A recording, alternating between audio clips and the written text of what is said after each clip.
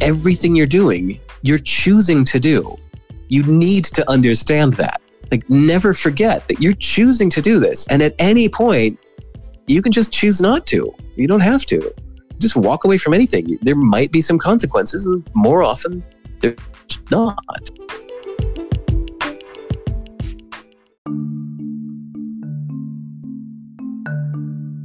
Hello, everyone. Welcome back to another episode of Feeding Curiosity.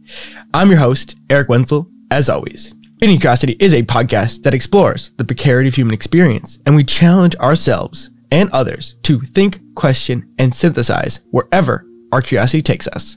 It is through these conversations that we hope to provide blueprints for others to learn and lead a more fulfilling life. In today's episode, we are joined by Derek Sivers. Derek is a creative thinker who's quite hard to pin down, and rather than explaining who he is, here's a short list of what he's done. He has been a musician, a producer, a circus performer, entrepreneur, TED speaker, and more recently, writer and book publisher. If I could sum up who Derek was, he is something of a philosopher and an introspective person who's looking to push his thinking in ways he hasn't explored yet. He won't hold any belief or assumption too tightly. Originally a professional musician and circus clown, Derek created CD Baby in 1998. It became the largest seller of independent music online with 100 million in sales for 150,000 musicians. In 2008, Derek sold CD Baby for 22 million, giving the proceeds to a charitable trust for music education. He's a frequent speaker on the TED conference, and with more than 5 million views on his talks. And you can reach Derek over at sivers.org, and our entire conversation circles around creativity, self-reliance, learning, and just dropping your assumptions. And for me, this is a huge podcast because I've listened to Derek and have followed his work since listening to his podcast on the Tim Ferriss Show. And to be able to have a conversation with Derek in this long format was truly a treat. And I am truly blown away for his generosity to sit down with me and have this incredibly wide-ranging conversation, and also to share someone like Derek with you, the listeners of Feeding Curiosity. So without further ado, please enjoy this conversation with Derek Sivers. Welcome back to another episode of Feeding Curiosity. On today's episode, we are joined by Derek Sivers. Hey, Derek. Hey. This is awesome. Thanks for making the time and pushing my question asking abilities to the limit that I hadn't known was possible. Glad I could help. So for that, give us a quick little bio of like, what have you been doing and just what you're focusing on right now. So paint the picture. Right. Who am I and what do I do? Yeah. All right. Let's see. I've had a few phases. So first I was a professional musician for 15 years. From the age of 14 until 30, I was pretty much nothing but a musician. I was completely obsessed with just being a professional musician. And so in my 15 years of being a professional musician, I spent 10 of that working in a circus, being a ringleader MC of a circus and touring around the country doing that. I moved to New York City. I played guitar for a Japanese pop star. I was a professional session musician around New York City, playing on people's records and stage and producing people's records, and started a record label, and I did lots of stuff in there. And one of the things I did was start a little online record store, which was meant just to sell my CD. But then my friends in New York asked if I could sell their CD through my little store. And I said yes. And I accidentally created the largest seller of independent music on the web called CD Baby. And that ran for 10 years with like 150,000 musicians and 85 employees and millions in sales and all that stuff. It was way bigger than I ever wanted it to be. So after 10 years of doing that, I was personally done. So 11 years ago, I sold the company and became a writer, speaker, thinker kind of guy. I spoke at the TED conference a few times. I released a book. I've got 3 more books coming, and that brings us up to today. That's awesome. And I think, part of that story is just the arc of accidentally becoming is why I think it's so interesting. And then just the ability you have to to unpack all of those things to be really clear about what it is you are and what it is that you aren't, if that makes sense. Well, some things in life are intentional and some things are, right? I think that happens to everybody, right? It's like, we choose some of our destiny. Some of it was through our own efforts and steering, and some things just plop into our lap or happen in a bad way. Somebody's pursuing a career as an athlete and they get into a car crash and, that spins them off into a different direction. And that's how they became a lawyer. Or, it's you never know like which aspects of what you're pursuing are going to happen or not. So yeah, some of it, like the like speaking at TED, there was a time where I felt okay. So I sold CD Baby in 2008, and I felt like I had peaked. Like, this is it. I sold the company for millions of dollars. This is what's going to go onto my gravestone, is like, he did CD Baby and not much since, and I was like in my 30s. I was like thinking this is it. And I spent a couple of years feeling pretty lost until I got a new exciting idea. Like, I want to speak at the TED conference, like not TEDx. I want to speak at the big main stage TED. Yeah. I want them to invite me. Like, that got me inspired. That got me to like jump out of my chair and get into action. And it was like the most exciting idea I'd had for a while. So that whole thing happened very deliberately with great intention. But yeah, like starting a business and all that was a total accident. Wow. So I guess for TED, does getting into TED require some sort of writing, or does someone have to find you? I don't even. I'm just curious how that process goes. Like, or is there like a committee where certain people like say, "Yeah, this guy should be able to talk there"? I'm not sure. I think it's pretty ad hoc, and I think they keep it ad hoc so that people don't try to game the system or whatever. But in my case, I was an attendee of the conference. Like, I'd already kind of bought my ticket to attend, and then they asked attendees if anybody wanted to give a talk. So I proposed an idea, and they said, "Yes, you give this talk." And that was it. And then I did it 3 times in 1 year. So I spoke at the TED conference in Oxford, England, and then in India, and then in California. Wow. Very cool. That was back in 2009. I haven't done it since.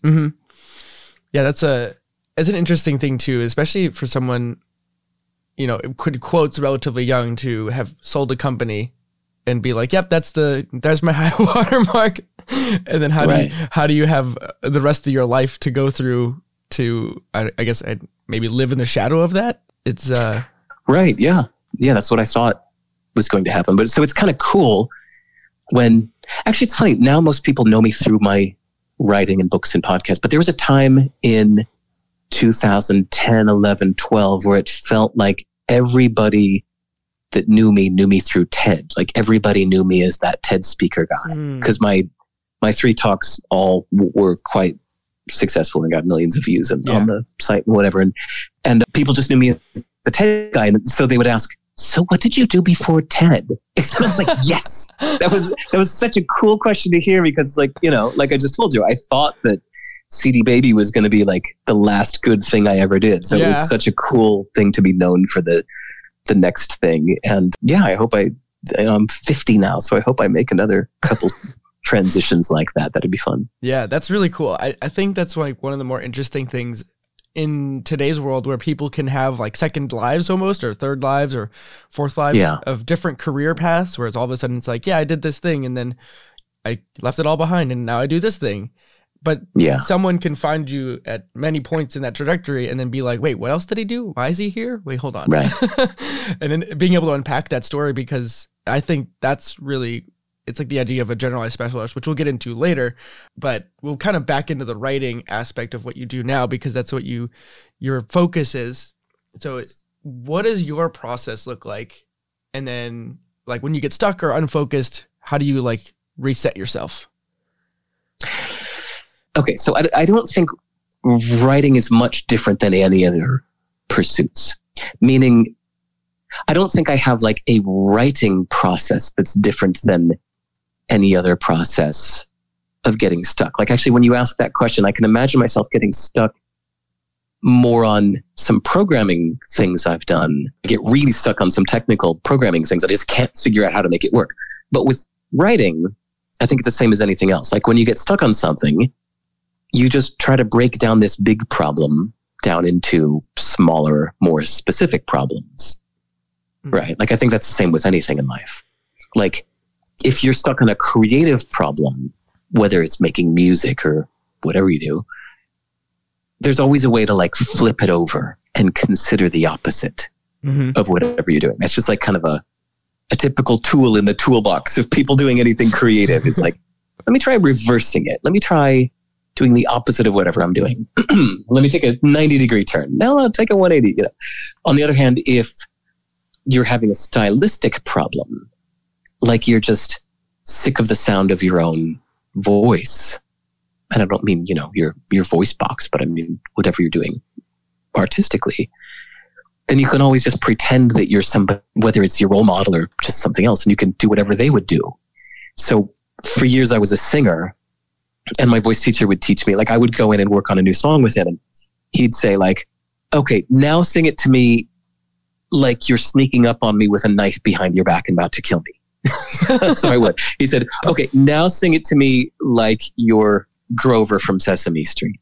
Whatever, you know, it's like you don't have to be yourself. You can you can be someone else when you're just doing something creative and just trying to, if you're feeling stuck, you can always do it a different way. And then with life decisions, I've recently found a new way of making or getting through major life decisions when I'm feeling stuck is to describe my problem to a mentor, especially if it's someone who doesn't know me at all.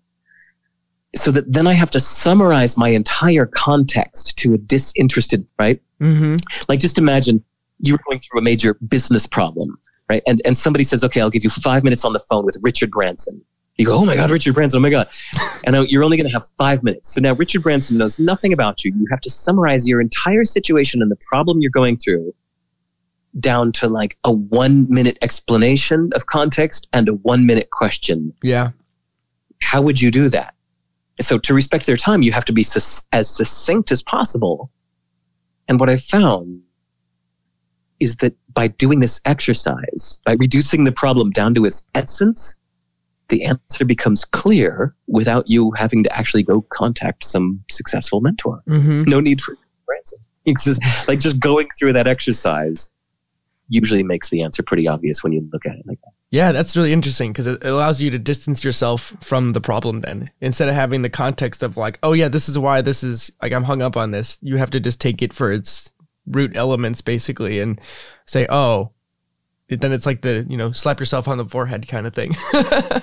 Right. Or it's just interesting to see it stripped of all emotion. That's sometimes, so it's better talking to a stranger than talking to a good friend. It's your good friends care about you. They know you.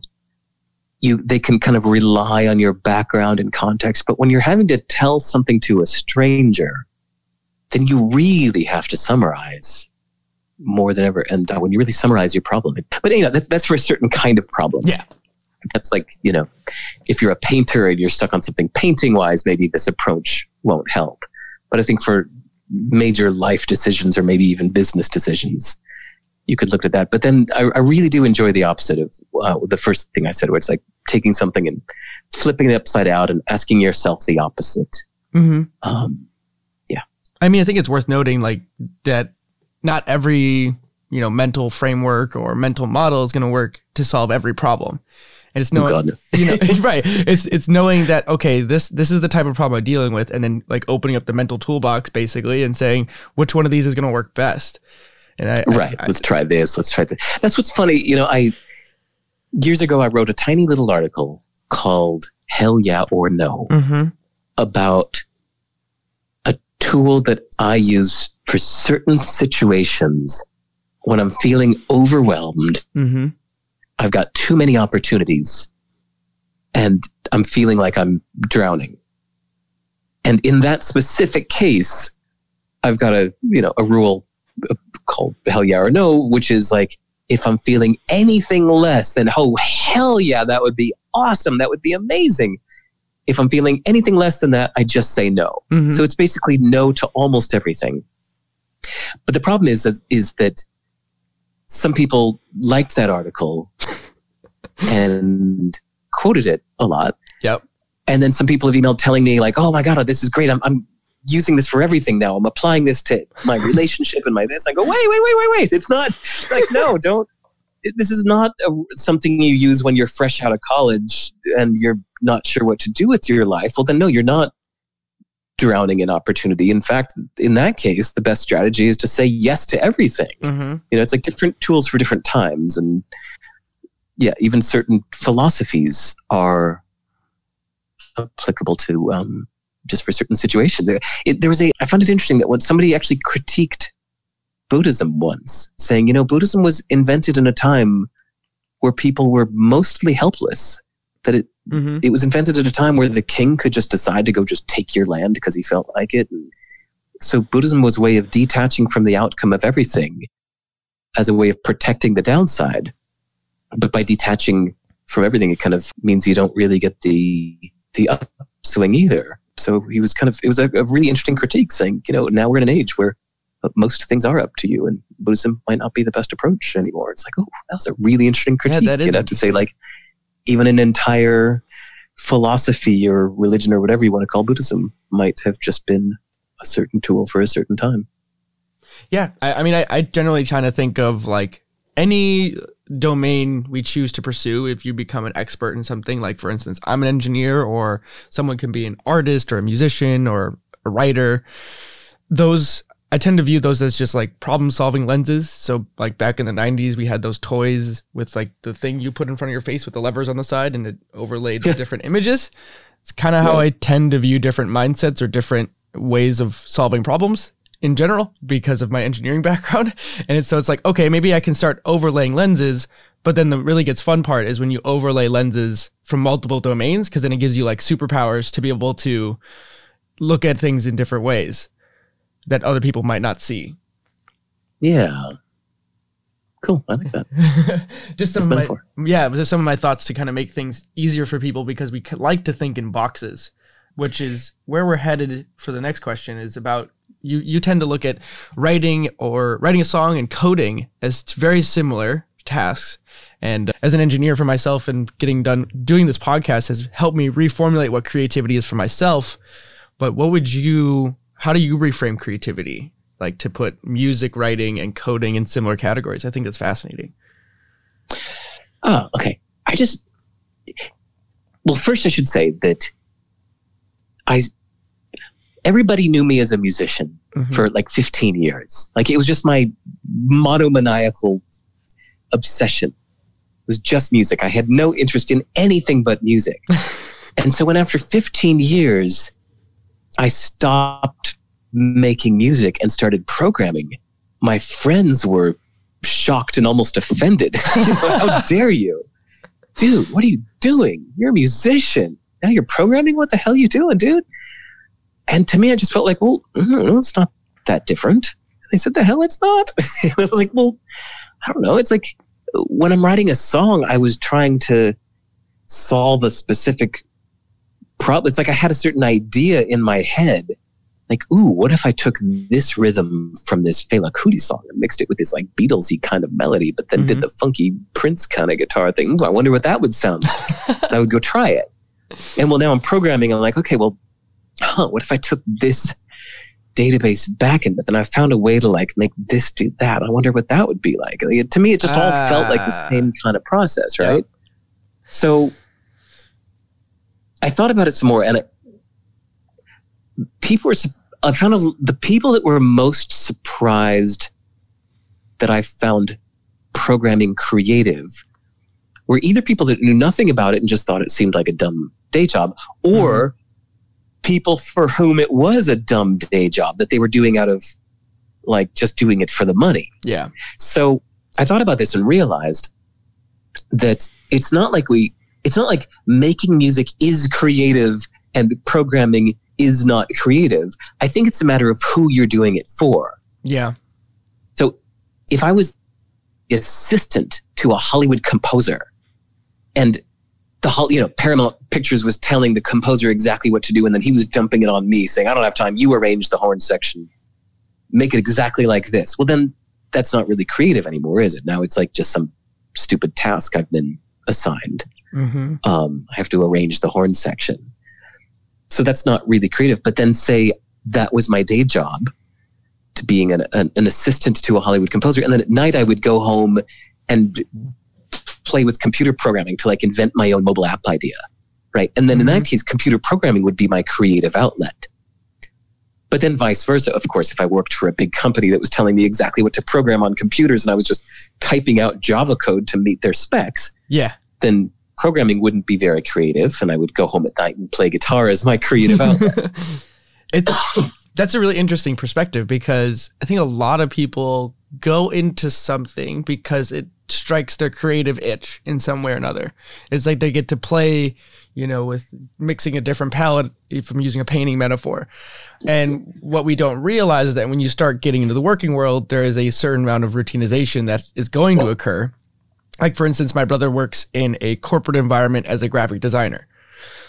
So he has to work within a very... great example. Yeah, so he has to work in a very specific, palette set, like how the typeface and all that kind of stuff is very structured. And so he can't play with outside of a lot of boundaries as a graphic designer. And he's obviously really good at what he does. Otherwise, he wouldn't be able to work in a corporate environment for graphic design. But he still comes to me sometimes and says, man, I just feel like I'm too boxed in, and it really frustrates me because of all the bureaucratic overhead and things like that. And I'm like, you're just a creative at heart, and you need to have more leash, basically. And I think, would you say, this is totally off random thought now, but would you say creativity is an innate thing? Like there's a thing that's going to grab you by the lapels and compel you to create, basically? No, I think it's a matter of whatever seems fun. Mm-hmm. So like, okay, a few days ago, I was with my kid and we were out and he saw a Rubik's Cube and he said, "Oh, can I get a Rubik's Cube?" It was like $8. I was like, "Yeah, sure. All right. I'll get a Rubik's Cube." And so then we took it home and he was playing this game where like he would make a couple twists and hand it back to me to solve it.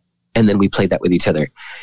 And then he said, "Close your eyes." And he made so many twists that it's like, oh, that was like completely messed up and I don't know how to fix it. So, okay. So I have to go, I went to YouTube and I found a video explaining how to solve Rubik's Cube. And I spent an hour like learning what they call them, the algorithms, to learn the tricks on how to solve a Rubik's Cube. Yeah. First you solve the bottom layer, the middle layer, then this. And it was fun. It like took me about an hour and it was fascinating and turned into like a fun memorization exercise. And so now I can solve a Rubik's Cube in about 3 minutes. That's really cool. So a couple of years ago, I got just weird. It was actually on Christmas Day. You and I are talking, the audience doesn't know this, but we are talking 2 days before Christmas. Yes. And it's always like a wonderful, quiet time of year where nobody's outside of your family's expecting anything from you. Yeah. So it's a great time to like disappear and dive into something new. And so on Christmas Day a few years ago, I was reading something about the language called Esperanto, the spoken language. And I remember I sat down in my chair at 4 p.m. like, oh, this is kind of interesting.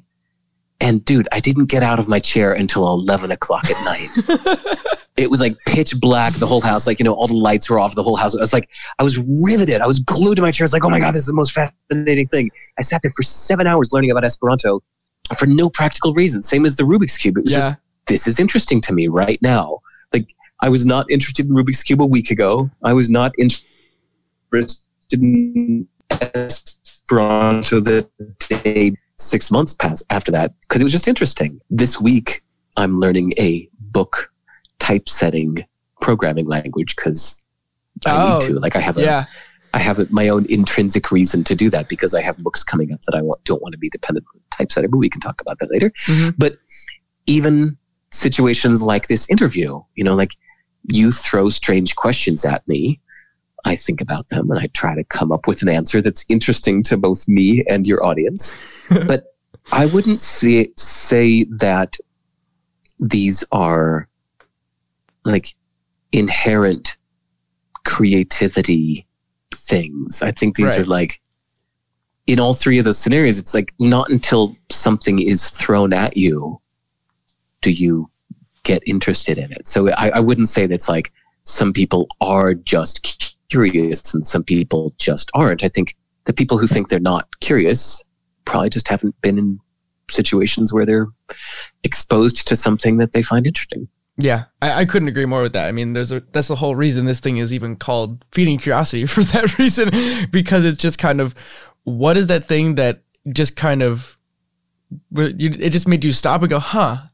And then you just start, for lack of a better term, going down the rabbit hole for whatever that is. And then when you kind of stop and reflect on what that rabbit hole opened up for you, then you realize, oh, I'm a lot farther than where I started. Right. Well, okay. Have you found that there's a wonderful saying that the ocean gets deeper the further you go into it? Yeah. Or something like that. Yeah, like the farther where from the point shore. is like, yeah, like curiosity is very specific and situational. Maybe that's what I meant last time, where it's like, you can't say that this person is curious and that person is not curious. Yes. I think that those two people might be reversed in different scenarios, right? So my advice is that if you feel even a hint of interest about something, well, then just go learn a little more about it, because the more you learn, the more interesting it gets, right? Like when you know nothing about a subject, it's hard to be curious about it because you don't even have any questions yet.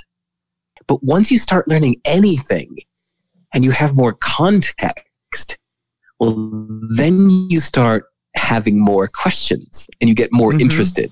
So I find it helps to have a real need, right? Like even a tiny one, like my Rubik's Cube example. Yeah. But that's a great argument for why people should get out of their comfort zones and go do random different things, exposing themselves to like completely different inputs. Because if you're just going through the same routine, like every day you drive to the same job and come home and do the same thing, you eat one of 6 dinners in front of the TV, then no wonder you're not feeling, your curiosity sparked, because you're not getting exposed to new inputs.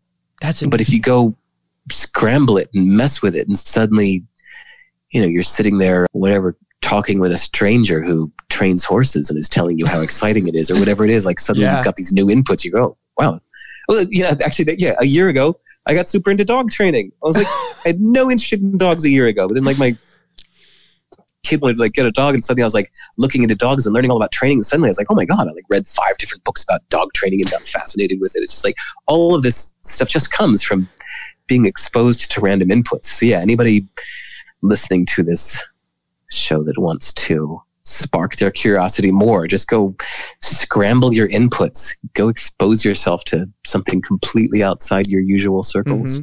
I think that's really cool. I just kind of thought, or like triggered a thought from Michael Pollan's new book, The How to Change Your Mind.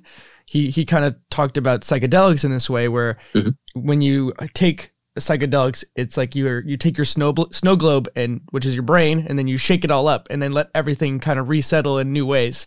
And that's kind of what I just thought of when you were saying like take new inputs in and stuff like that. It's like you got to shake your snow globe every so often. Otherwise you're not going to see, of course you're not going to see new things or be as interested, because everything is just settled and, stagnant basically.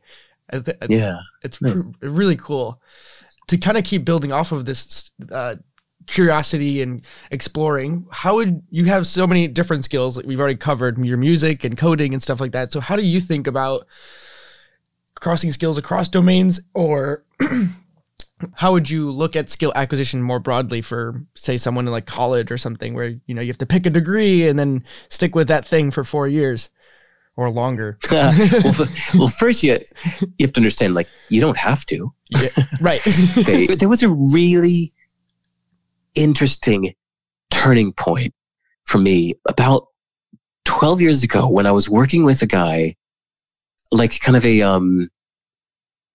like a coach, mentor type guy. And it's before I sold my company. And when he asked, why do you want to, well, really, I just wanted to quit. I wanted to leave. I wanted to stop.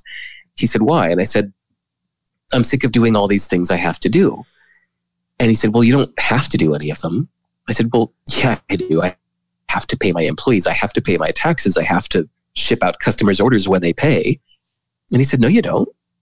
And I said, Of course I do. I said, what do you mean, no, I don't? Of course, like, come on. Yes, I have to pay my taxes. I have to pay my employees. And he said, Derek, I'm not just being a smartass. You really need to understand this point before we continue. You don't have to do anything.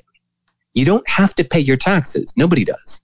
You don't have to pay your employees. Nobody does. I said, but if you don't, he said, look at what will happen if you don't pay your employees. He said, they'll eventually stop coming to work. A few of them might file lawsuits. Most of them would probably just walk away and give up and grumble and hate you. But you don't have to pay your payroll. And he said, you don't have to pay your taxes either. He said, after a few years, the IRS would probably come back to you and they would charge interest on back taxes. But let's be clear. You don't have to do anything. He said, you could right now just walk down to the local park, lay down on a bench, and just stay there for a few years. Like, you don't have to do anything. Everything you're doing, you're choosing to do. You need to understand that. Mm-hmm. Like, never forget that you're choosing to do this. And at any point, you can just choose not to. You don't have to. Just walk away from anything. There might be some consequences, and more often, there's not. So anyway, sorry, I just had to call that one out when you say you have to choose a major, you have to pick a focus. It's I appreciate that a lot, you don't have to. Because I was doing all of this stuff in parallel with, finishing a degree and things like that. So. Right.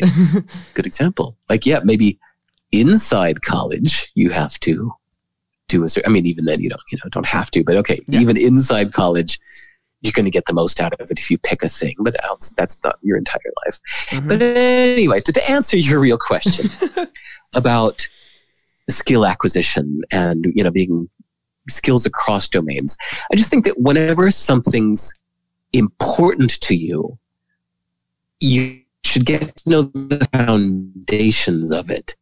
And the main reason is because you don't want to be at the mercy of any particular person or particular company if something really matters to you. Mm-hmm. So a lot of what I've learned has been out of self-reliance. And that's because I've been around long enough to watch a lot of companies disappear. Companies that people were depending on, that people had uploaded all their stuff to. Mm-hmm. Next time there's a market crash, they're gone. Aren't we at the in the longest bull market in history or something right now? It's crazy. It's nuts. There hasn't been a crash in 17 years.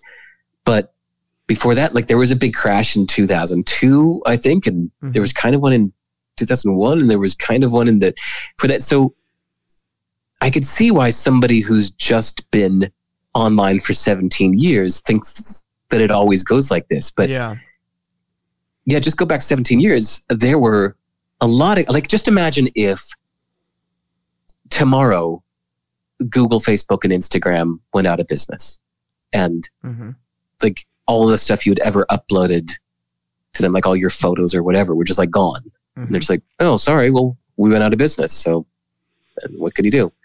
And you're wait, but no, all of my photos, my pictures of my kid and everything, yep. I was depending on you. And you think the appropriate response would be, well, you idiot. Yeah, because that email is not. Why would you depend on a company?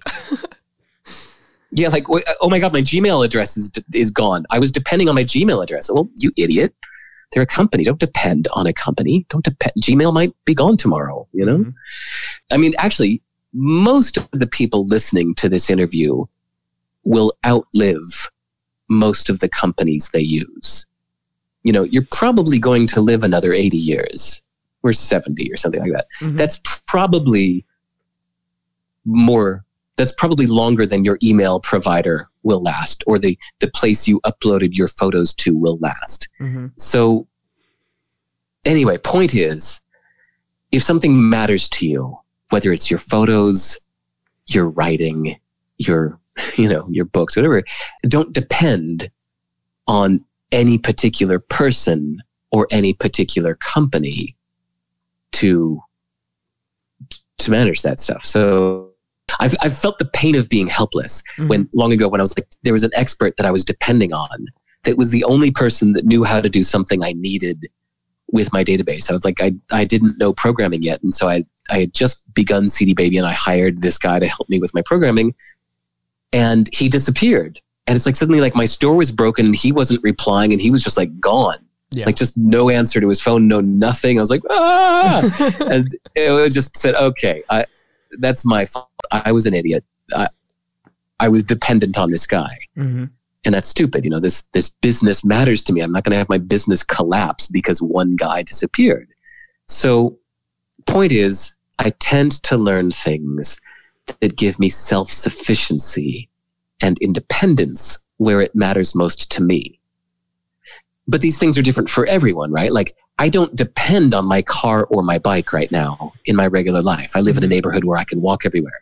So I have a car and a bike, but if they break, I don't care. I'll just pay somebody to fix those when they break. They don't matter to me enough. But I'm self-publishing my books now. So I don't want to be dependent on a graphic designer to do the layout. So right now, like this week, I'm learning the core language behind desktop publishing so that I'm never dependent on any designer. Mm-hmm. But for someone else, it might be vice versa, right? Like if you lived out in the country, you might be completely dependent on your car and it would be worth your time to learn how to fix your own flat tire because you live out in the country. But then, the graphic design, you don't care, just pay somebody to do it.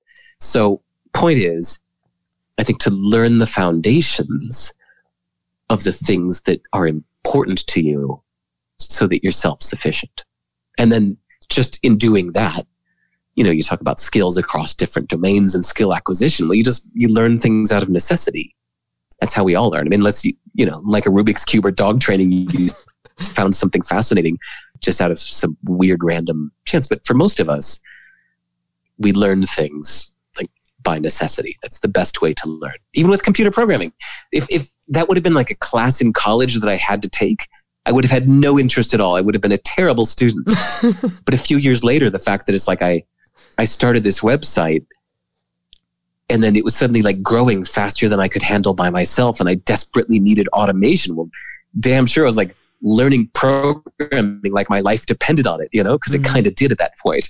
So it's, learning by necessity is the best way. And things that later look like you've, got many skills across domains and all that kind of stuff. It's usually just because you had to learn some things out of necessity. Yeah. I mean, I completely agree because that's kind of been my parallel path with learning how to manage. Again, mirroring a lot of stuff is the reason I have my own website is because I didn't want Facebook or any of the social media platforms to be the one-stop shop controlling traffic. I wanted to be able to say, point to here, like, they go poof one day, or they're just gatekeepers for lack of a better term.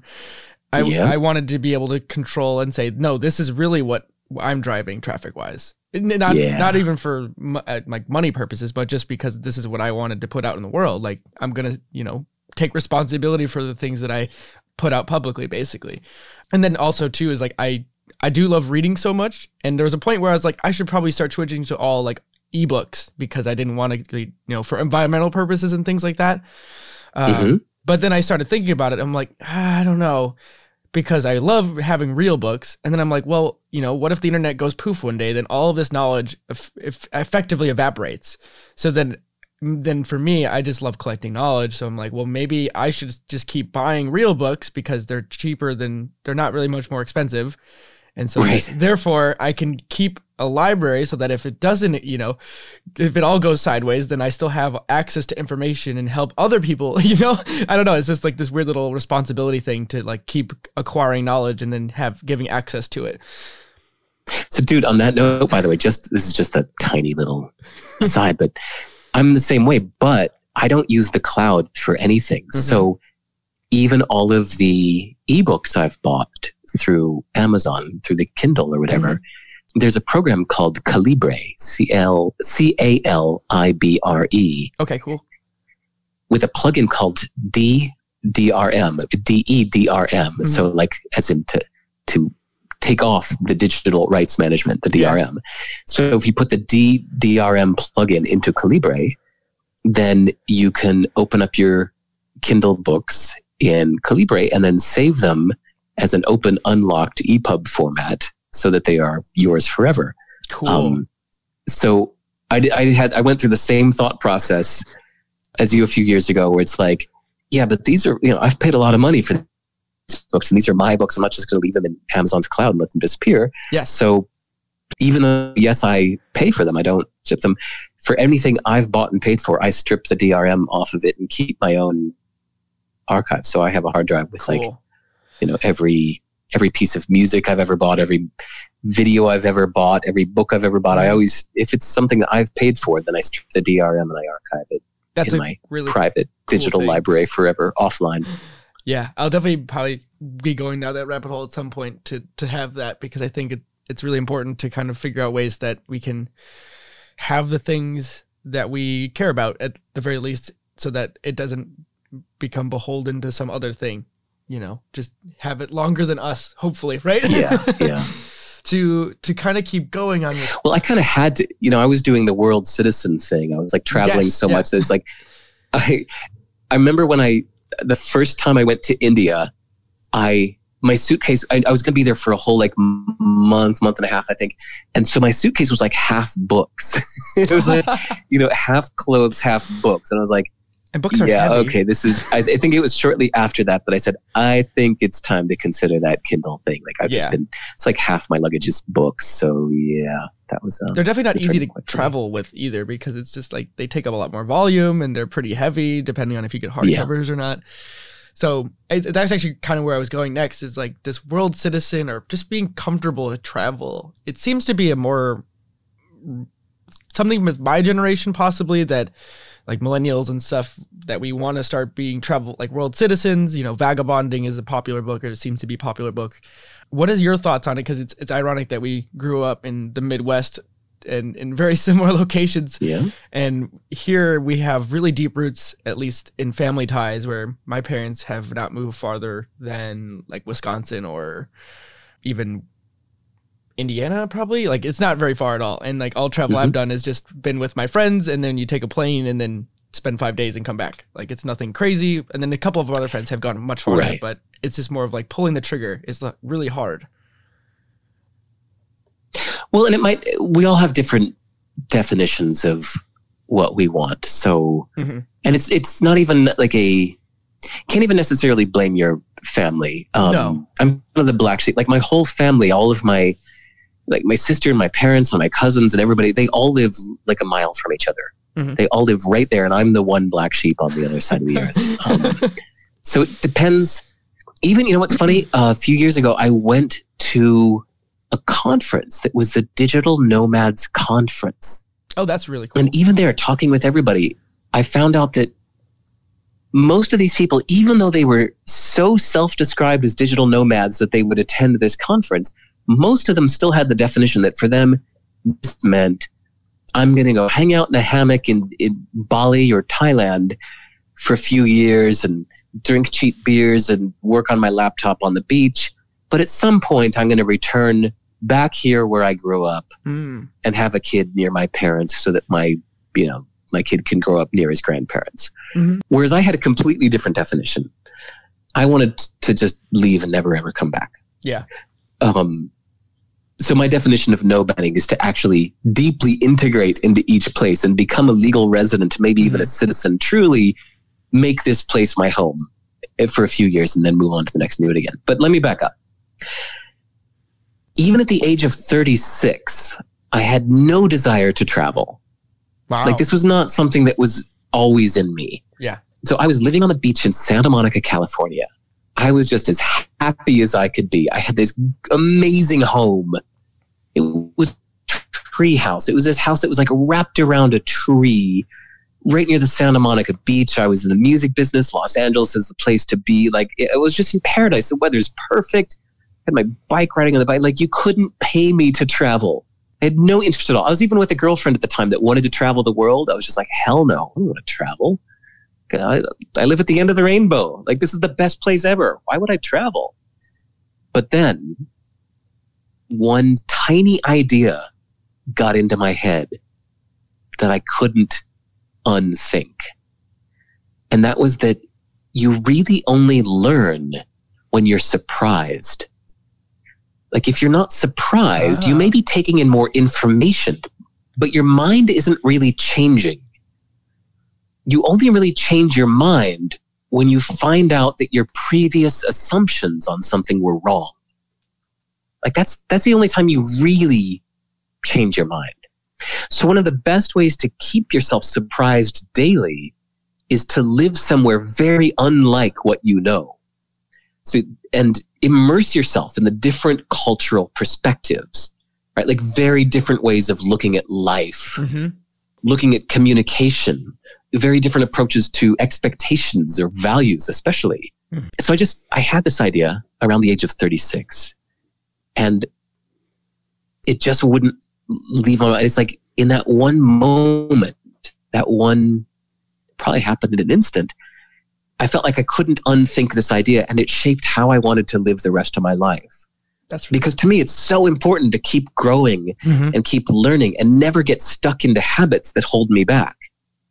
So ideally, I'd like to keep moving to more and more challenging places, living in each one until it feels like it makes sense, right? Like I'd love to move to a place that seems completely bizarre right now, right? Like Beijing, China. Yeah. I would love to like move to Beijing, and I'm sure it would be incredibly frustrating and annoying and difficult, but then give it a few years and it would probably just start to feel like home. Like, yeah, this is where all my friends are. I'm sure it would make complete sense. And then, yeah, by the time, after a few years, if Beijing makes complete sense, well, then it's time to move to Rio de Janeiro, to another place that doesn't make sense to me, you know? And then do it again. And I just think that that's a great recipe to always keep your brain, like to keep pulling out the rug from under your feet, you know? Yeah. And of course, there are other ways to do it. Of course, plenty of brilliant geniuses have never left Chicago. And people way smarter than me are still in their hometown. So I'm not saying this is the only way, but I think that this environment helps. I know too many people that say are constantly learning and changing when they're in their teens and their 20s. And by the time they start to get into their 30s, it's like, well, this is who I am. Yep. This is where I live. This is my favorite team. This is where I work. This is what I do. It's like, oh, fuck, you're 35. Like, come on. You got like another 60 years to live. You're done at 35? That's ridiculous. So anyway, so my advice, not that you asked, but if somebody you said something about like getting your foot out the door or just getting unstuck. Just get moving, you know, just like if you want to do it, like how do you just get past that first initial resistance basically? Okay. So, well, first I'll just tell you a tiny, cute little moment that your listeners might appreciate, which is like, I already said that I had this idea. I had this itch, this idea that wouldn't go away, but it was really like, there was this moment in December at the age of 36 when I said like, yeah, you know, what if I just started traveling the world and I don't know, went somewhere like London. Like, let me just see, like, so I went to some travel website and I was living in Portland, Oregon at the time. And I said, let me just look at prices. Okay. It wants me to pick a date. I don't know, May 1st. Okay. I'll pick May 1st. Oh no, it needs me to do a round trip. Okay. Well, what is 6 months after May? Okay. November 1st. All right, fine.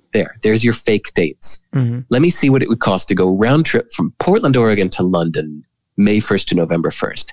And went like, tick, tick, tick, click. I was like, holy shit, $380? It's amazing. Like $380 to go round. Yeah, wow. That's cheap. I better book that.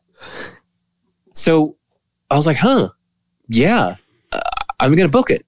So it just like, like the idea kind of came into my head, and a minute later I had typed my credit card and clicked book it. Yeah. Cause it was only $380. And I was like, I just booked a 6-month trip to London. It was like, well, I guess I just did it. So yeah, I guess I'm going to go to London for 6 months. Like I didn't know anything else. I didn't know where I was going to stay. Right. Exactly. But I just booked it. So, well, that's one way to take a first step. But in hindsight, London is too similar to New York. I mean, it might as well have just been like Boston or something, you know, like it's not that different. Yeah. So I think for example, if you're an American, it would be different if somebody's listening to this from, Estonia. Yes. But if you're an American, for example, then don't choose Canada, England, Ireland, Australia, or New Zealand. Like, those don't count. The cultural differences are so minor that it almost doesn't count as, like really expanding your mind like this. But on the other hand, don't, just because some dude in a podcast interview said don't let that stop you. If that's you really want to go to Ireland, then go. But I think if you're feeling blank slate and you want to do this, consider some place like Singapore, because Singapore is pretty unique in that English is the first language there. Like, the government and everything and all the newspapers and all the media is in English. English is their first language. But their cultural values are very different. So I think it helps to go someplace where you don't have to learn a new language yet. Like, it's going to be enough. If you're taking your first step out of your home country, then it helps to go someplace where you can speak English, because then you can assimilate and integrate. I mean, that's the important thing. Yeah. If you'd rather not go to Asia, you'd rather start with Europe, then consider Budapest in Hungary or Lisbon, Portugal. Those are two places that are like quite different culturally, but most people speak English. You can get by. So whatever place you choose, my advice is you have to integrate. Like, you really have to assimilate and integrate into the local culture. You can't just go there and stay in a little expat bubble and joke with other Americans and go drink beers and laugh at the silly foreigners in which you are, living in their country. And also, you got to get past that initial feeling that they're doing everything wrong. Like, at first, when you get to a country, you're going to focus on the frustrations. Day-to-day life will be frustrating, and you'll accidentally generalize. So, for example, this happened to me when I first got to Singapore. One day, like when I had first arrived, I went to go do something like customer service-wise, like trying to get my phone bill or something like that. And somebody was rude to me. And I came home thinking, people in Singapore are rude. But no, of course, it was one person that was rude to me. Whereas on the other hand, if you go down to your local, grocery store and the checkout clerk is rude to you, do you think people in America are rude? No, you think, wow, that person was a jerk. Yeah. But the problem is, when you first get to a new country, it almost feels like every person you encounter is representing the country. Yeah. Because you've had so few interactions in this country. So first try to integrate, but second, try to not accidentally generalize. Know that if one person is rude to you, it's just that person. And then I think try to assume that the way that you grew up is wrong and their way is right. Because otherwise you're going to do the reverse. You're just going to assume no, what are they doing with the grocery store? Everything's wrong, or the way that they're paying their bills is wrong. The way that people are chaotic at the bus to get on the bus, that's just wrong. People should line up in an orderly fashion or whatever. You think, okay, no, hold on. Maybe the way I grew up is wrong and they are right. And you have to kind of psych yourself into that mindset so that you can try to understand and try to assimilate and not keep them at a distance, but integrate until you find yourself saying we instead of they, That's awesome.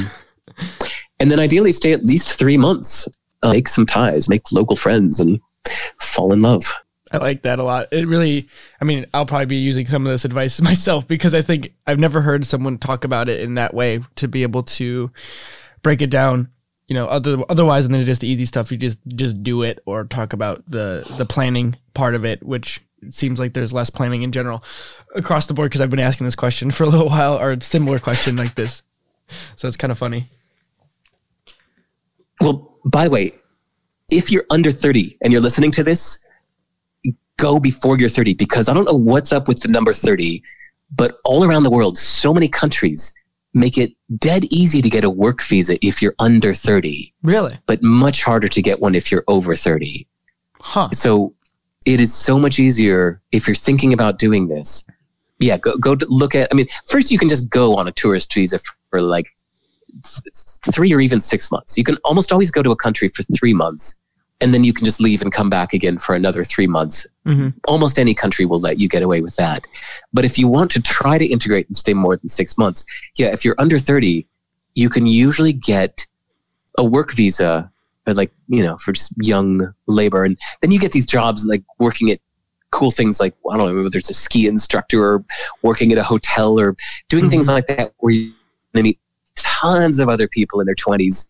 And you get to like really integrate, because you're going to be working alongside people that grew up there, and you're all going to go out together after work. Like that's so much better, instead of just going to some place like Cambodia and sitting in a little bubble of other expats and not talking to the locals at all. Yeah, I just think the most important thing, the most important thing is to go, but the second most important thing is you really got to try to integrate and assimilate, and not just stay in your little bubble where you party with other expats, Yeah, I think that's awesome. It's really actual advice, and I didn't know about the work visa part of it, but it does make sense to be able to kind of give you a license to go for longer periods of time, because I think that's part of the big question mark for most people is the cost. And right. Well, imagine this. Imagine you're like 27 listening to this. And so you figure out some way to get a work visa to go to, I don't know, pick a country in Europe. Germany. You get a work visa to go to Germany because you're 27 and it's easier if you're under 30. So now you're in Germany, and imagine this. You stay for, say, 5 years. You start to learn some German, and now you've been a resident for 5 years. Most countries will make you a citizen if you've been there for 5 years. And so now you get a passport. So now you've got a German passport along with whatever one you grew up with. Yeah. And once you've got a German passport, well, now you have the right to live anywhere from Iceland to Italy, from Finland to Spain. You have the legal right, and that stuff passes down to your kids automatically. So now, as soon as your kids are born, they'll immediately have a German passport. And then that, I think depending on their gender or whatever, then it passes down to their kids, all because you spent 5 years there back in the year, 2020. So if you're thinking long-term and multi-generational, it makes so much sense to go, especially when you're young, like go integrate, go stay somewhere else, go get out of your home country, expand your mind, learn a different way of approaching the world, learn that things are not so black and white, that there are multiple ways of approaching anything. And it's not that one way is right and the other way is wrong, that there are multiple correct ways of approaching anything. And then you get these other benefits, like to be a real world citizen is to have the legal right to live places, and that comes through legal residency, legal citizenship, passports, etc. Yeah, that's really cool. And just being a citizen of the world, I think, is going to be more and more important as this connectedness with the internet happens. We're being able to blend cultures through. I mean, this conversation is an example of that. Just being able to call someone across the ocean, and I'm here in the Midwest. Like, that's just goes to show how important it is to be able to understand cultures across distances. It's just going to become more and more important to be able to look at other people instead of saying they, like you're saying. Yeah, it'll solve a lot, I think, or at least just help you navigate the world as it gets more complex. Yeah, and honestly, I think the trend right now, if we were talking 20 years ago, it would have been different. 20 years ago, it felt like the trend was towards globalization. Now it feels like the trend is towards like tribalism. Yes. And putting up stronger borders. And I think it's more of this like us versus them mentality. So yeah, I think it's even more important to deliberately counteract that. Yeah. Because I truly think that there's more in common, like value-wise, across people than we lead to believe on, or at least at knee-jerk reaction. So it's worth deconstructing those boundaries and say, how did you grow up? Because if you just take the thematic values of like how someone grew up, someone even in as different as like China versus the US, it would be more or less the same, the same value structures. Like I had, parents, like that kind of stuff. And I just think it's worth highlighting that stuff, and then getting exposure to it is even better. It kind of leads to this next question. Yeah, I agree. Yeah. With because you had talked about this at the end of one of your blog posts, but it says, don't confuse the medium with the message, don't confuse the tool with the goal, and don't confuse the vehicle with the path. And then I wrote what I was writing there for thoughts wise, but yeah, I think that's like really similar to how people tend to think about stuff is they overly box themselves in, or they confuse the tool with what it does. Okay. Yeah. That thing I wrote was because I told you my little history at the beginning of the call, that I was a professional musician that accidentally started a company. But then after 10 years of running the company, I got surprisingly lucky and sold it for millions. Mm-hmm.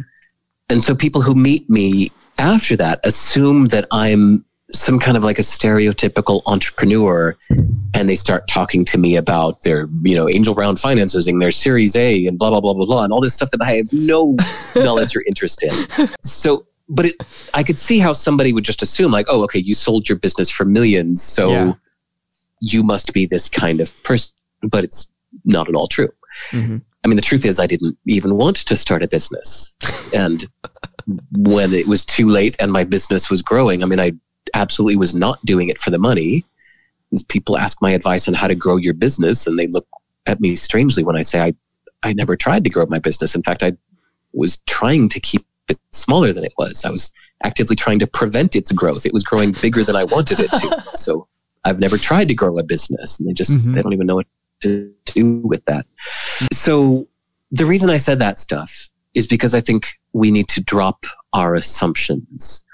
Don't assume that the common pairing is always true, right? So don't confuse the medium with the message. Don't confuse the tool with the goal. Don't confuse the vehicle with the path. In those cases, what I'm referring to is my company. My company was the medium, the tool, the vehicle. But don't assume that I'm interested in business or profits or investors or any stuff that often goes with it. But you see this in other professions too, right? Like someone could be a politician because they're greedy and they want the glory.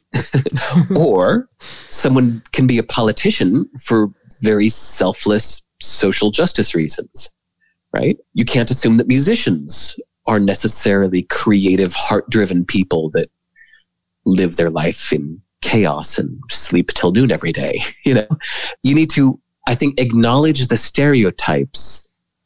First, realize them, like acknowledge them, but then unbraid them, because they're often not true. So you need to disconnect the outer action, the appearance, or the profession with your assumption about that person's inner motives. The outer appearance doesn't tell you anything about the inner motives. Yeah, I agree. It's one of those things stereotypes are useful because they give us context on how to act easily in complex situations.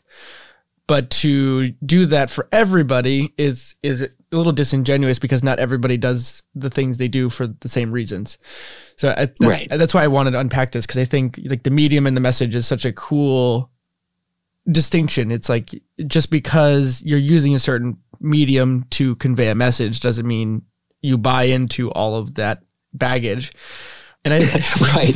There's the funniest example I saw. I told you I lived in Santa Monica on the beach. Yeah. And I don't know if it's still true now, but when I was there, it just felt like every single person in Santa Monica was really into yoga. And it's a funny thing because they wouldn't just do yoga. Mm-hmm. They would like start doing yoga and then just decide to like buy in wholeheartedly to this whole thing. They'd start saying namaste, and they'd start putting up like little like yin yang things in their house, and going for drinking only deionized water or whatever. And like, it's just so funny when there would even sometimes be like a certain tone of voice, like that they would like melodic kind of sounding. Yeah, like you didn't used to speak like that a few months ago, but now because you're doing yoga, you're like putting on this affected voice. Like some people feel a need to buy in. Yeah. To this whole thing. That's overstimulating. Right. Right? Hey, touche. That was good. Yeah. I think that's one of the things that's funny is like people's identity becomes a little too malleable, right? They buy into a certain, like their whatever image they supposed to portray as that type of person or a person that does X. Right. And so then they let that take over their entire identity. And I try really hard to not say, like, mentally look at what I do and say, okay, this is not, like, because I'm an engineer, yes, it's a part of me, but it doesn't inform the I am, right? Everything I am is internal. And what I choose to do is just the outwardly manifestation of those things. But we're all like foreverly more complex and dynamic than anything we choose to fill, like role wise.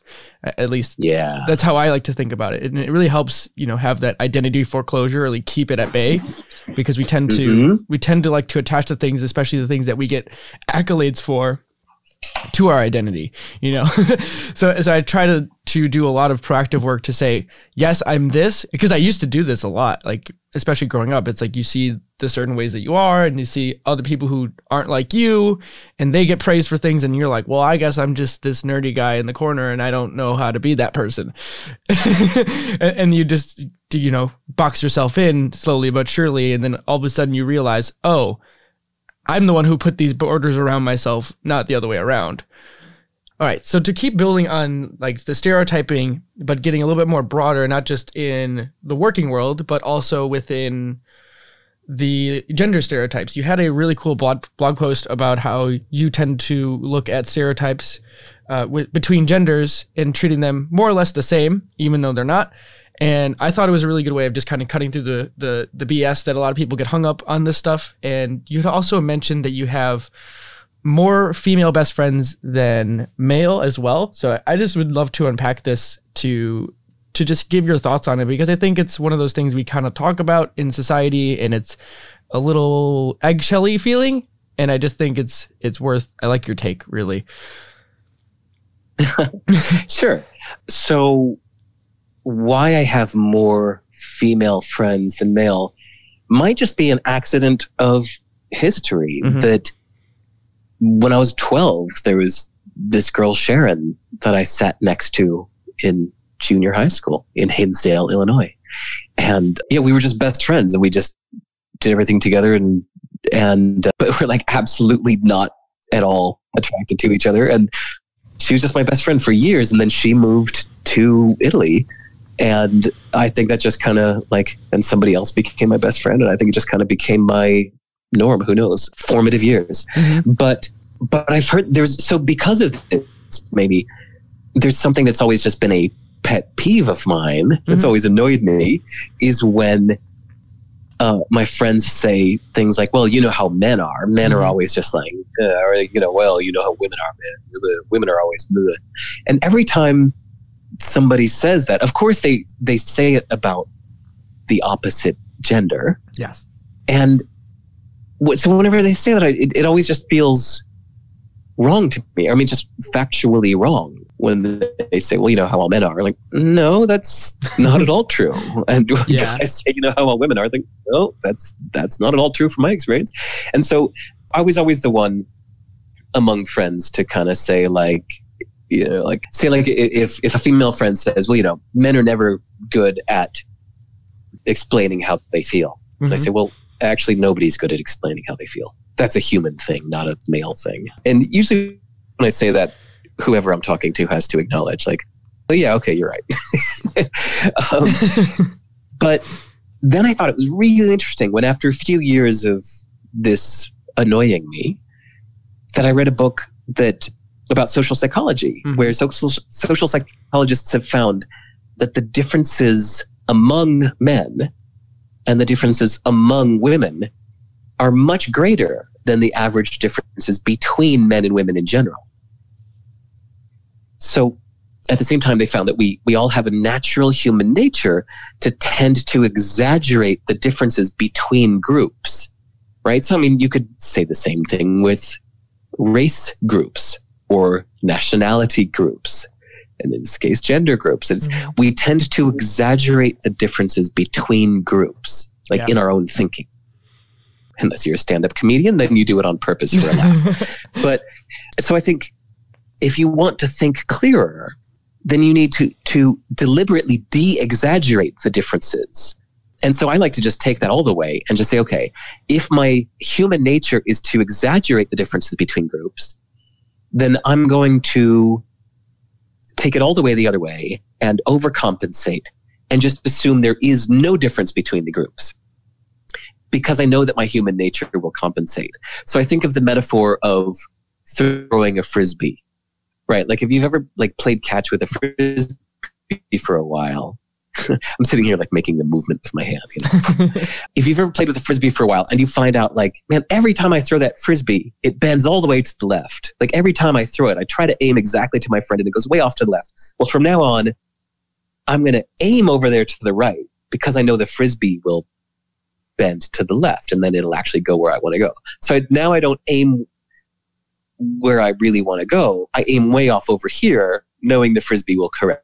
Mm-hmm. Right? Yeah. So that's why I think like if you're thinking about the difference between your group and another group, whether it's gender or race or whatever, just assume there are no differences. And that's the way of aiming, overcorrecting. Just assume that men and women are the same. And then your natural human tendency will, and that's how to find the sweet spot, like find the more correct point of view. I like that. And it kind of shows through with like a lot of the stuff we've been talking about when it comes to travel and it comes to working in different domains professionally. It's like, try not to carry your assumptions too closely, right? Because it usually is not the right way to, right. It's not the right lens at the time, or you're going to assume too much. You're bringing, 10 pounds of crap along with the 1% that's actually good. It's right. I like that a lot. And it just to kind of put some context on it and put it away that I think cuts through a lot of the apprehension that people feel when dealing with other things, like talking about like professors having to deal with some of this stuff now, or different, questionable situations, I guess. I just like to talk about this stuff that helps people have a way that makes it more even-handed in general, because it doesn't need to be so polarized. It's funny.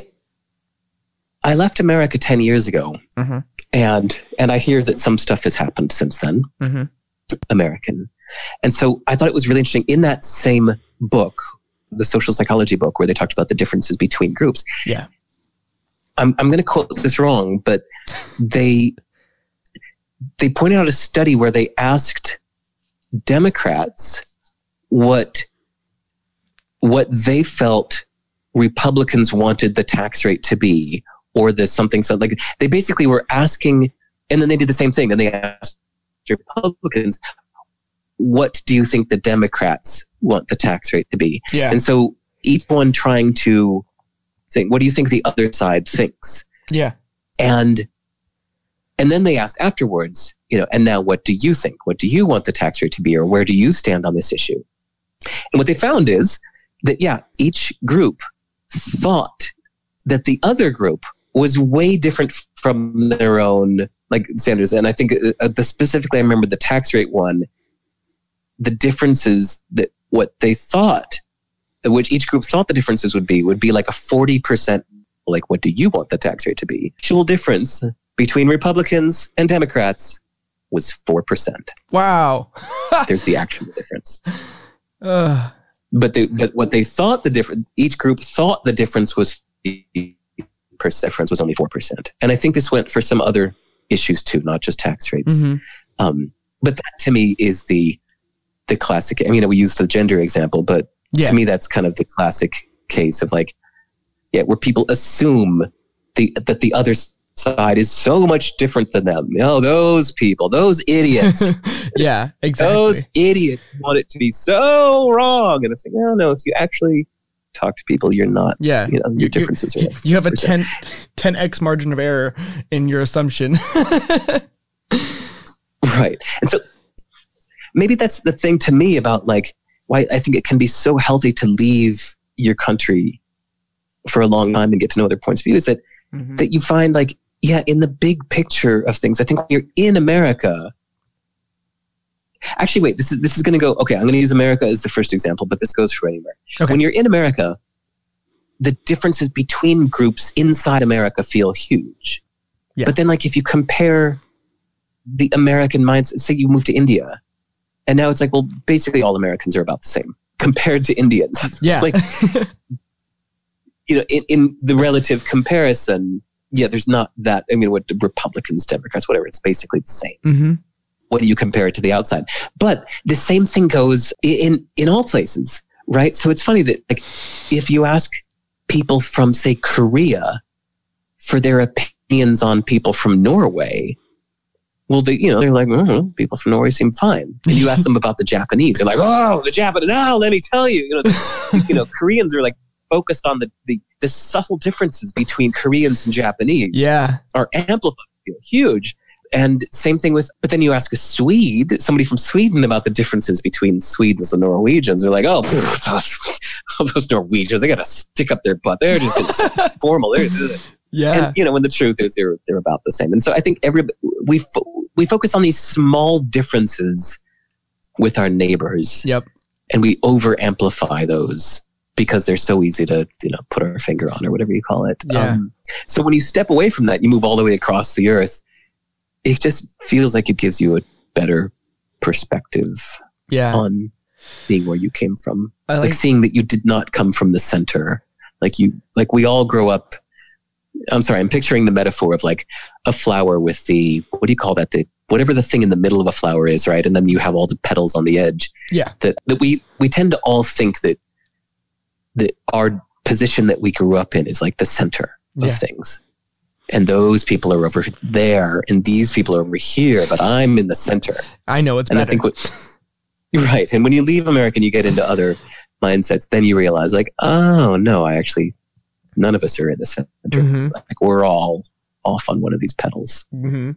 It reminds me of Tim Urban is writing this really long multi-part thing right now, but he talked about this idea of how people think basically, and he's got like the scientist is like the top rung of higher level thinking where they're always testing their hypotheses or ideas basically, and then you have one rung down, which is this idea of the sports fan, and I think, or at least using that as a metaphor for this kind of thinker basically, but basically everyone has their team or their idea that they're rooting for.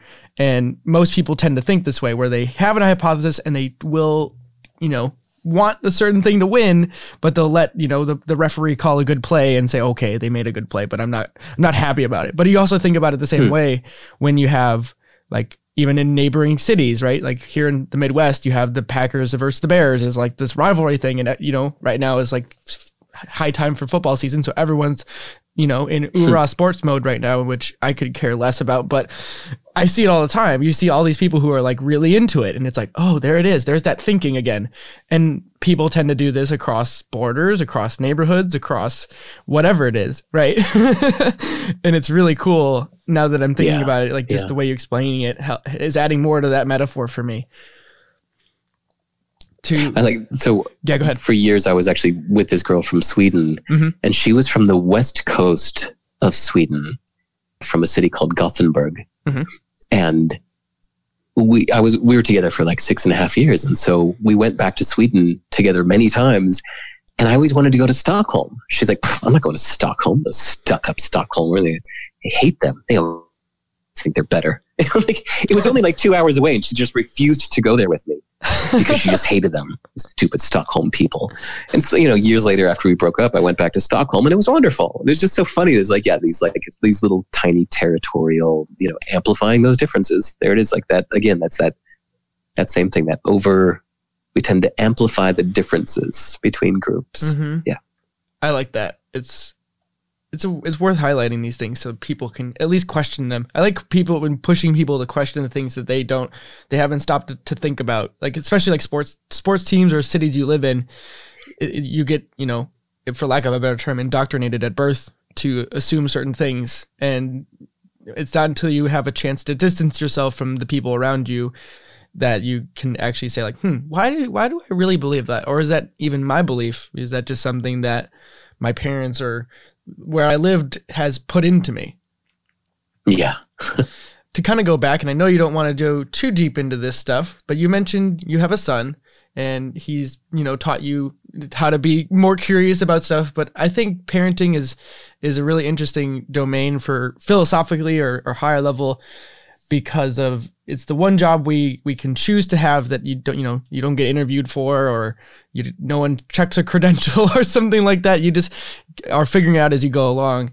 And so it's more of like any just higher level thoughts about raising a child, or, how would you like have your child be exposed to the ideas that you think about, like you've been talking this whole conversation, or if we want to just go broadly, like a student or some, you're mentoring maybe a high school student or something. Okay. So it's kind of a two-part question. Yeah, I combined the two. I don't really have that much to say about parenting, because I've found that it's so situational, right? Like, I have friends who have 3 kids where like 2 of them are total angels and 1 is just Satan, Yeah. So I think that a surprising amount of who people are is just DNA. Like, it's just nature. It really surprised me. I think that, nature versus nurture, I used to just think it was entirely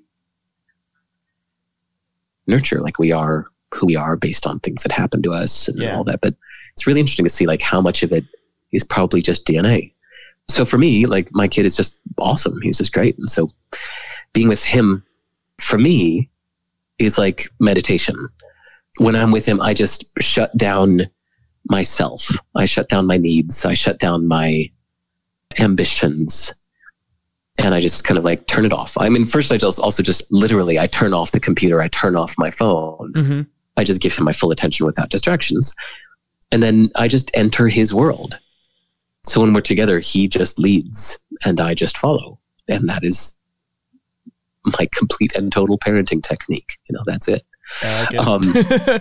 But okay, so your second part of your question was about like being the kind of stuff we're talking about and encouraging a child to explore like being the a guide, world, basically, not like forcing him into something, because that's what, like, I see a lot of parents who overlay their own, like, oh, this is what I wanted to do in my childhood, so I'm going to make it so that my child has those things too, even if their child is showing all the outward signs that they don't really care about those things.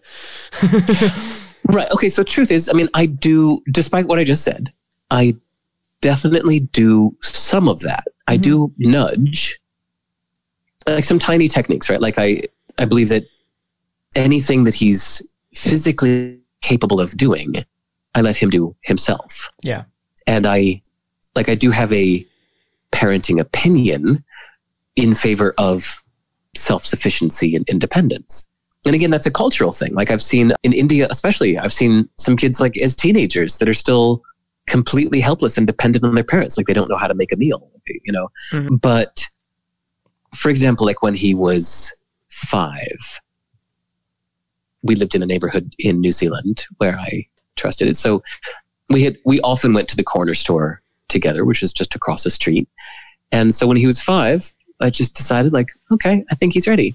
And I gave him some money to go across the street by himself to our usual corner store to get himself something and come back home by himself. And I watched out the window and he did it. And, the guy at the store knows him and it was cool. He like went and did this thing by himself at the age of 5.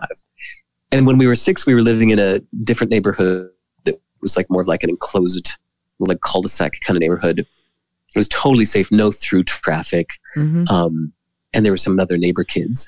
So I just let him run off with the neighbors. And, for like an hour at a time, I didn't know where he was, but I knew that he was in the vicinity. I didn't worry. And then just last week at the age of 7, I was in the kitchen making breakfast and he started a fire in the fireplace without me knowing it.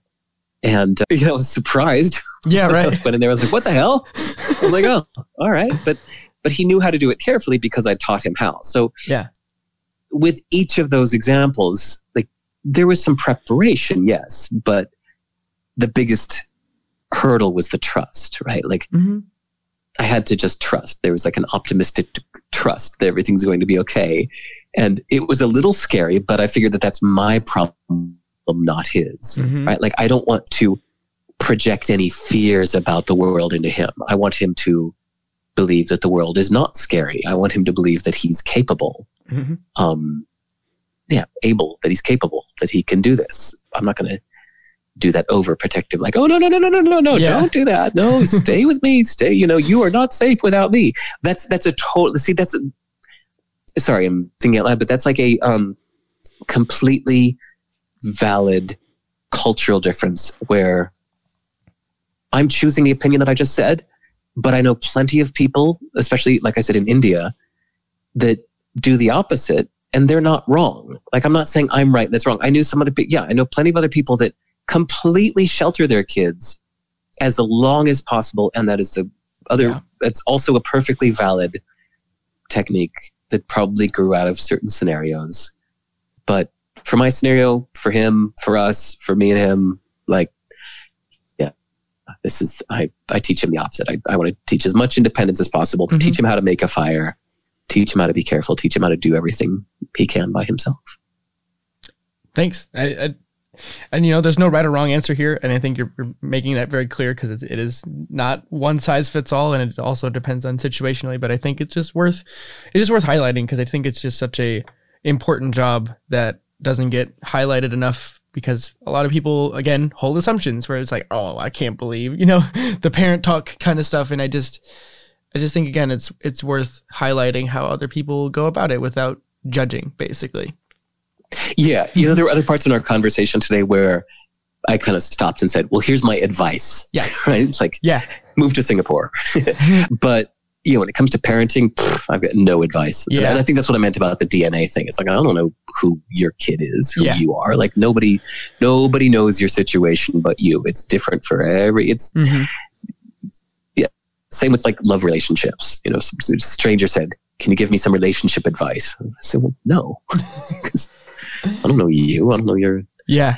I feel the same thing with career advice, actually, when people like, I mean, look, I usually would probably say this at the end of the interview, but I still read and reply to every single email I get. And so I always encourage people, especially if they've already lasted, 19 minutes into a podcast interview, to send me, go to my site, go to sivers.org, and my email's in big letters there, and just click it and send me an email and say hello. Whether you want to ask me a question or just introduce yourself. But the thing is, sometimes people that I've never heard from before will send me like a 2-sentence question. Like, hey, I don't know if I should quit my job or not. I'm thinking about maybe starting my own business. What should I do? I'm like, I have no idea. Like, depends. Like, who are you? I mean, we'd have to like sit down for 2 hours for you to tell me everything about your background, your scenario. Like, I'm not going to just give blind advice. It all just depends on who you are. Yeah. That's you're right. It's so important that people look for external influences to give them a reason why to jump, when there's so much to unpack. Like, does it make sense for you to do such a thing or whatever? And it's just, I feel kind of the same way when people, like, you see on Instagram or whatever, like workout advice or stuff like that, like, follow my program, and it's like, I'm like, how can you even begin to like? Unless it's just super general, but like, it just seems so crazy to me. I'm just like, all you can put out there is like, hey, this seems to work for me, and maybe if you do it too, it might work for you. But maybe there's a good chance that 90% of it might not work. So for kind of going back a little bit further to a different topic, kind of a little sidestep, you had a thing on your profile about like that you're an INTJ. You highlighted introvert. And I just thought it was interesting that you decided to put it in there, since you do kind of don't categorize super heavily. So I thought it was a little fun thing to unpack. And then I'm technically an INTJ too. And I don't know, maybe it's my engineering stuff, just collecting data, that I just love to take these personality things and kind of overlay them on top of each other and see like, ooh, here's the patterns. But I'm just curious if you have any thoughts on these personality type tests.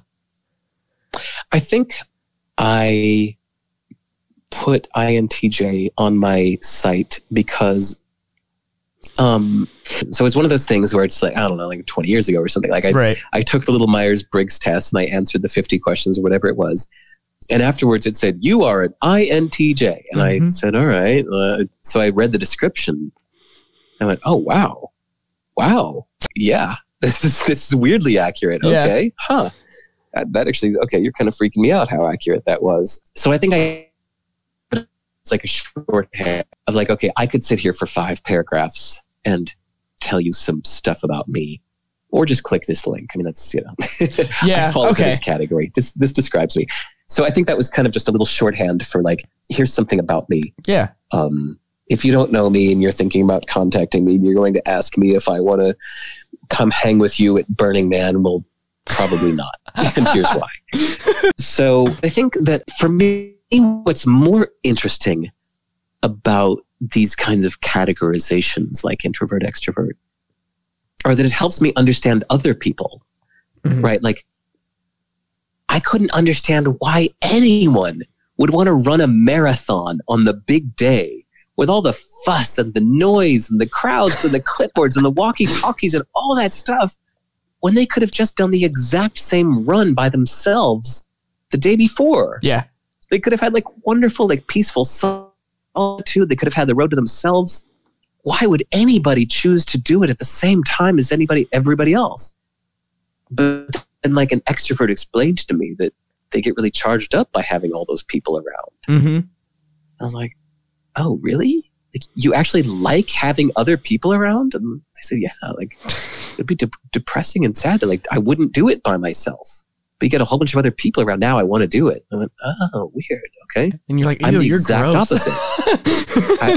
I would be 10 times more likely to run a marathon if I got to do it all by myself. Uh-huh. If I had to like do it in a crowd with other people, no, just no way. Just count me out. Like, I have no interest. But I same with, we talk about introvert, extrovert a lot, but time focus. There's a fascinating book by Phil Zimbardo called The Time Paradox. Ooh. He's a Stanford University psychologist, he did kind of a legend. Lucifer Effect was another one of his more famous. The Stanford Prison Experiment. There we go. That's the one. Yeah. He's most famous for that. But my favorite thing of his was the time paradox, because same thing. He pointed out how some people are mostly present focused, where they think mostly just of like today and this week tops. Yes. Anything past this week, it's just, it's off the radar. They can't do that. Whereas other people are very future focused and think hardly anything of today, or like today is just lived in service of their future self. Mm-hmm. And then he even talked about the past focused, how some people really mostly live in the past, whether positive or negative, whether nostalgia, past positive, or people who are like constantly in a state of kind of haunted PTSD, which is like past negative, where you can't let go of the past. And yeah, that really helped me understand some people in my life that made no sense to me before. And once I understood that different people have different time focuses, it wasn't so much about my self-definition, or maybe like once I was able to categorize myself and I said, oh yeah, okay, future focus. This is describing the way I see the world. Mm-hmm. Now I understand, okay, some people really just open their eyes and look at the world in a completely different way because they're looking through a different time lens. That's cool. I'm gonna have to look into that book because it's fascinating. That sounds super fascinating for me because I do tend to do similar things with like focusing farther afield, but then not worrying about the middle part of it. Like when I was doing my degree, I was like, okay, I got roughly 4 years to figure out the degree thing. Like by the time I'm done with it, I'll have this thing that's the credential, but like how that's going to like shake itself out. Like I didn't really care, it's just like, I'm going to just take things and figure it out as I go along instead of like worrying about like, I'm supposed to hit these benchmarks at these times. And if I'm not doing that, then I'm going to like be stressed out or something like that. All right. So we're going to go on to kind of like your personal philosophy stuff here. And you had self-discovered minimalism and stoicism, and then had a realization that you hadn't really created it on your own. There was this whole, area of philosophy that had already kind of been around for like 2,000 years. So I just love stoicism. It's like one of my favorite ideas that I've kind of run into, and it helped me get into like mindfulness and meditation. So I just love to unpack how you think about that stuff. And it does show through, especially the minimalism stuff on like your website and how you write, because there's not a lot of extra fluff between your words and things like that. Yeah. Yeah, well, Stoicism in particular, I don't know why I think the way I do, or I think, okay, well, it might be kind of situational. I mean, imagine this, where I said that ever since that I was a professional musician from the age of 14 until 29. Mm-hmm. So starting at the age of 14, I really knew, like, this is what I want. I want to be a successful musician. Yeah. And because of that, I was expecting my life to be hard. Like, I knew I was never going to have a job. I was never going to have a pension or health insurance or any of that stuff. So I knew that this was going to be a hustle. I knew that that's like wanting to be a successful musician is almost like wanting to be an Olympic athlete, right? Like, yeah, millions want it, only a few get it. So my whole approach to life ever since I was 14 was to like constantly preparing myself for a more difficult future, which means never choosing the luxurious choice. Mm-hmm. Always like choosing to be deliberately hard on yourself to keep yourself tough, so that even if times are not tough right now, just assume that they're going to be tougher in the future and you want to be prepared. So this is just kind of like my approach to life all the way from the age of 14 until whatever. Mm-hmm. Like, this is just how I approached life. Maybe because I wanted to be a successful musician, or maybe, you know, back to the nature versus nurture DNA thing. Maybe this was just in my DNA to approach life like this, right? Yeah. Maybe I shouldn't even be blaming the fact that I wanted to be a musician, but this is how I approached life. But I never knew anybody else that approached life like this. I was just the weird one. In fact, that's why actually it's a big reason why when Tim Ferriss and I met back in 2008 in San Francisco, we just had like some random acquaintance. We just like met up for coffee and just like totally hit it off. Yeah. I think because of this thing, like we just looked at each other weird, like, oh, you're like that too? Huh. Weird. Like, I've never met anybody else who thinks of that too, like I do. So we just had this weird approach to life in common. So later, I was like 40 when I read a book about Stoicism. And I had kind of avoided it because it just sounded like boring ancient Greek stuff. Yeah. But a few people recommended this book and it had a whole bunch of 5-star reviews. And I was like, okay, I'll check it out. It was called The Guide to the Good Life by William Irvine, I think. Mm-hmm. And it was like, reading that book, I was like, whoa. It's like, here's everything crap. I've ever known. My whole kind of like ad hoc approach to life is like a philosophy that these like ancients came up with 2,000 years ago, and it has a name with an ism on the end. This is so weird. Like, I thought this was just me, like Derek's weird approach to life. And it turns out it's an ism. But, you know, you asked like, how did it feel realizing I hadn't created something new? But I wasn't trying to create something new. You know, I just thought that I was the only weirdo who approaches life this way. So to find out that there were other ancient weirdos who pioneered it and that it's supposedly like a desirable way to be, well, that was just kind of nice. Yeah. But of that yoga example we gave earlier, like, I don't just like buy in to a group or like an ism. I don't subscribe to isms just because I believe something. Doesn't mean I need to buy into the whole thing, right? So even with Stoicism, I ended up reading maybe 2 or 3 books about it, and I got some good insights. But that's that. I'm not going to go say, I am a Stoic. I believe in Stoicism. It's like, no, I'm not saying this is my life philosophy.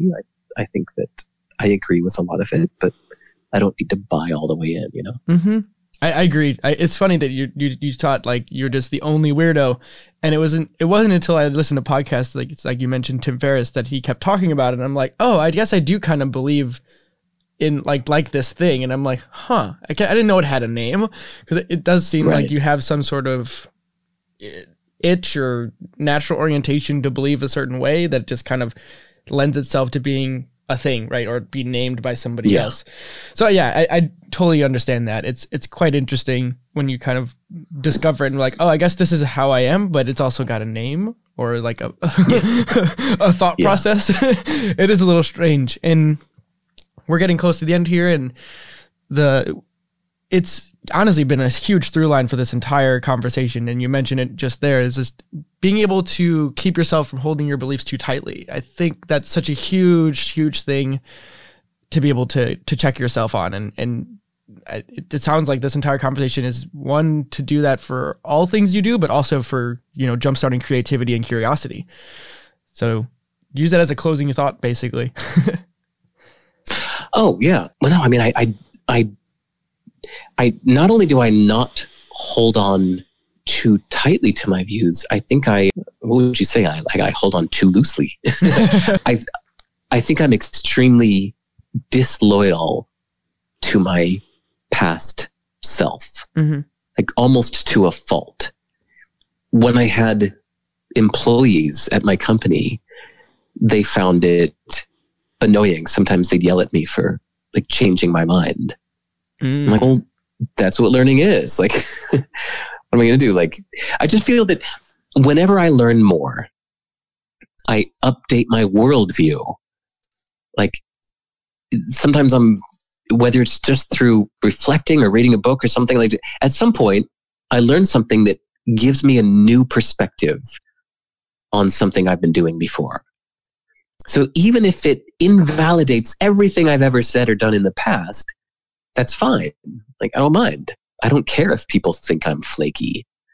I could loudly announce that like at the beginning of our call, we talked about how I lived on the beach in Santa Monica and I had no interest in travel. And I was like, travel? What are you, nuts? Why would I travel? I live in Santa Monica, California, best place in the whole world. Why would I ever want to be anywhere else? 6 months later, I was just like, yeah, I'm going to leave America and never come back. Like, this is just it's like I learned something. If it is the opposite of everything I've ever said, that's fine. In fact, I think it's pretty cool. That means that I'm learning and changing, and that's ideal.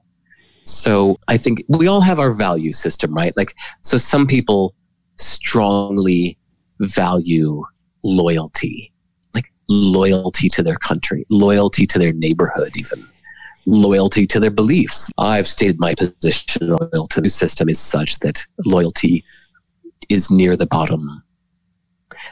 For everybody, you decide where to put it. I'm very loyal to my kid, for example. I'm loyal to the core to my kid. I'm not going to change my mind about him or give up on him. But, you're very, very judicious with where you decide to apply your loyalty. But anyway, that's just me.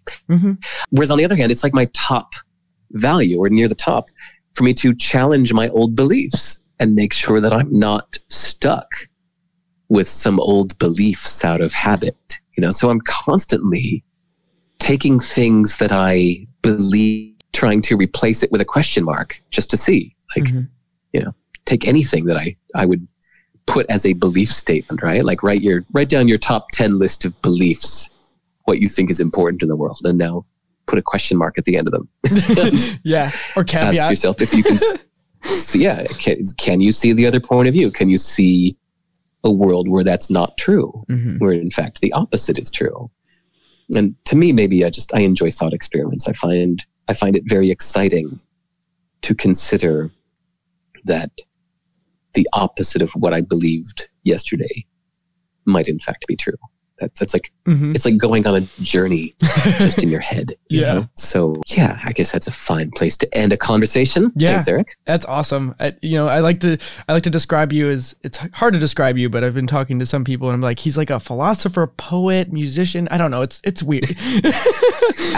I'm like, you just gotta random. Yeah. I'm just like at large, dude. Yeah. It's awesome. And thanks for doing this and giving your undivided attention and all of that. And you've already mentioned where people can connect with you, but if you want to reiterate real quick. Yeah, just go to, as you could tell by my whole rant about tech independence and not depending on other companies and all that, like just go to sivers.org, SIVERS.org. That's my website, and everything I ever publish is there. Even my tweets, I put them on my website first and then echo them to Twitter if I feel like it. But point is, there's a big link there that says contact me. So anybody listening here, drop a line and say hello. Awesome. Thanks, Derek. Thanks, Eric.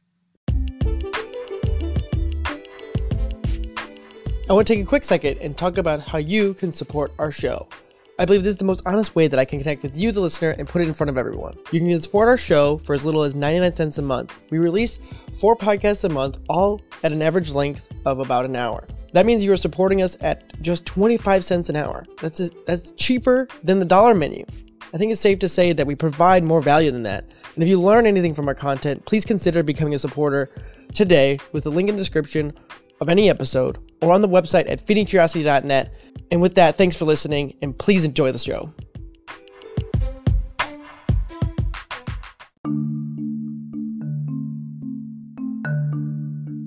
You just listened to an episode of Feeding Curiosity. Thank you all for listening and tuning in. If you enjoyed this episode, please leave a like, subscribe, go check out the website over at feedingcuriosity.net and all the other things that we're doing there. And once again, thank you all for tuning in, and we will see you in the next episode.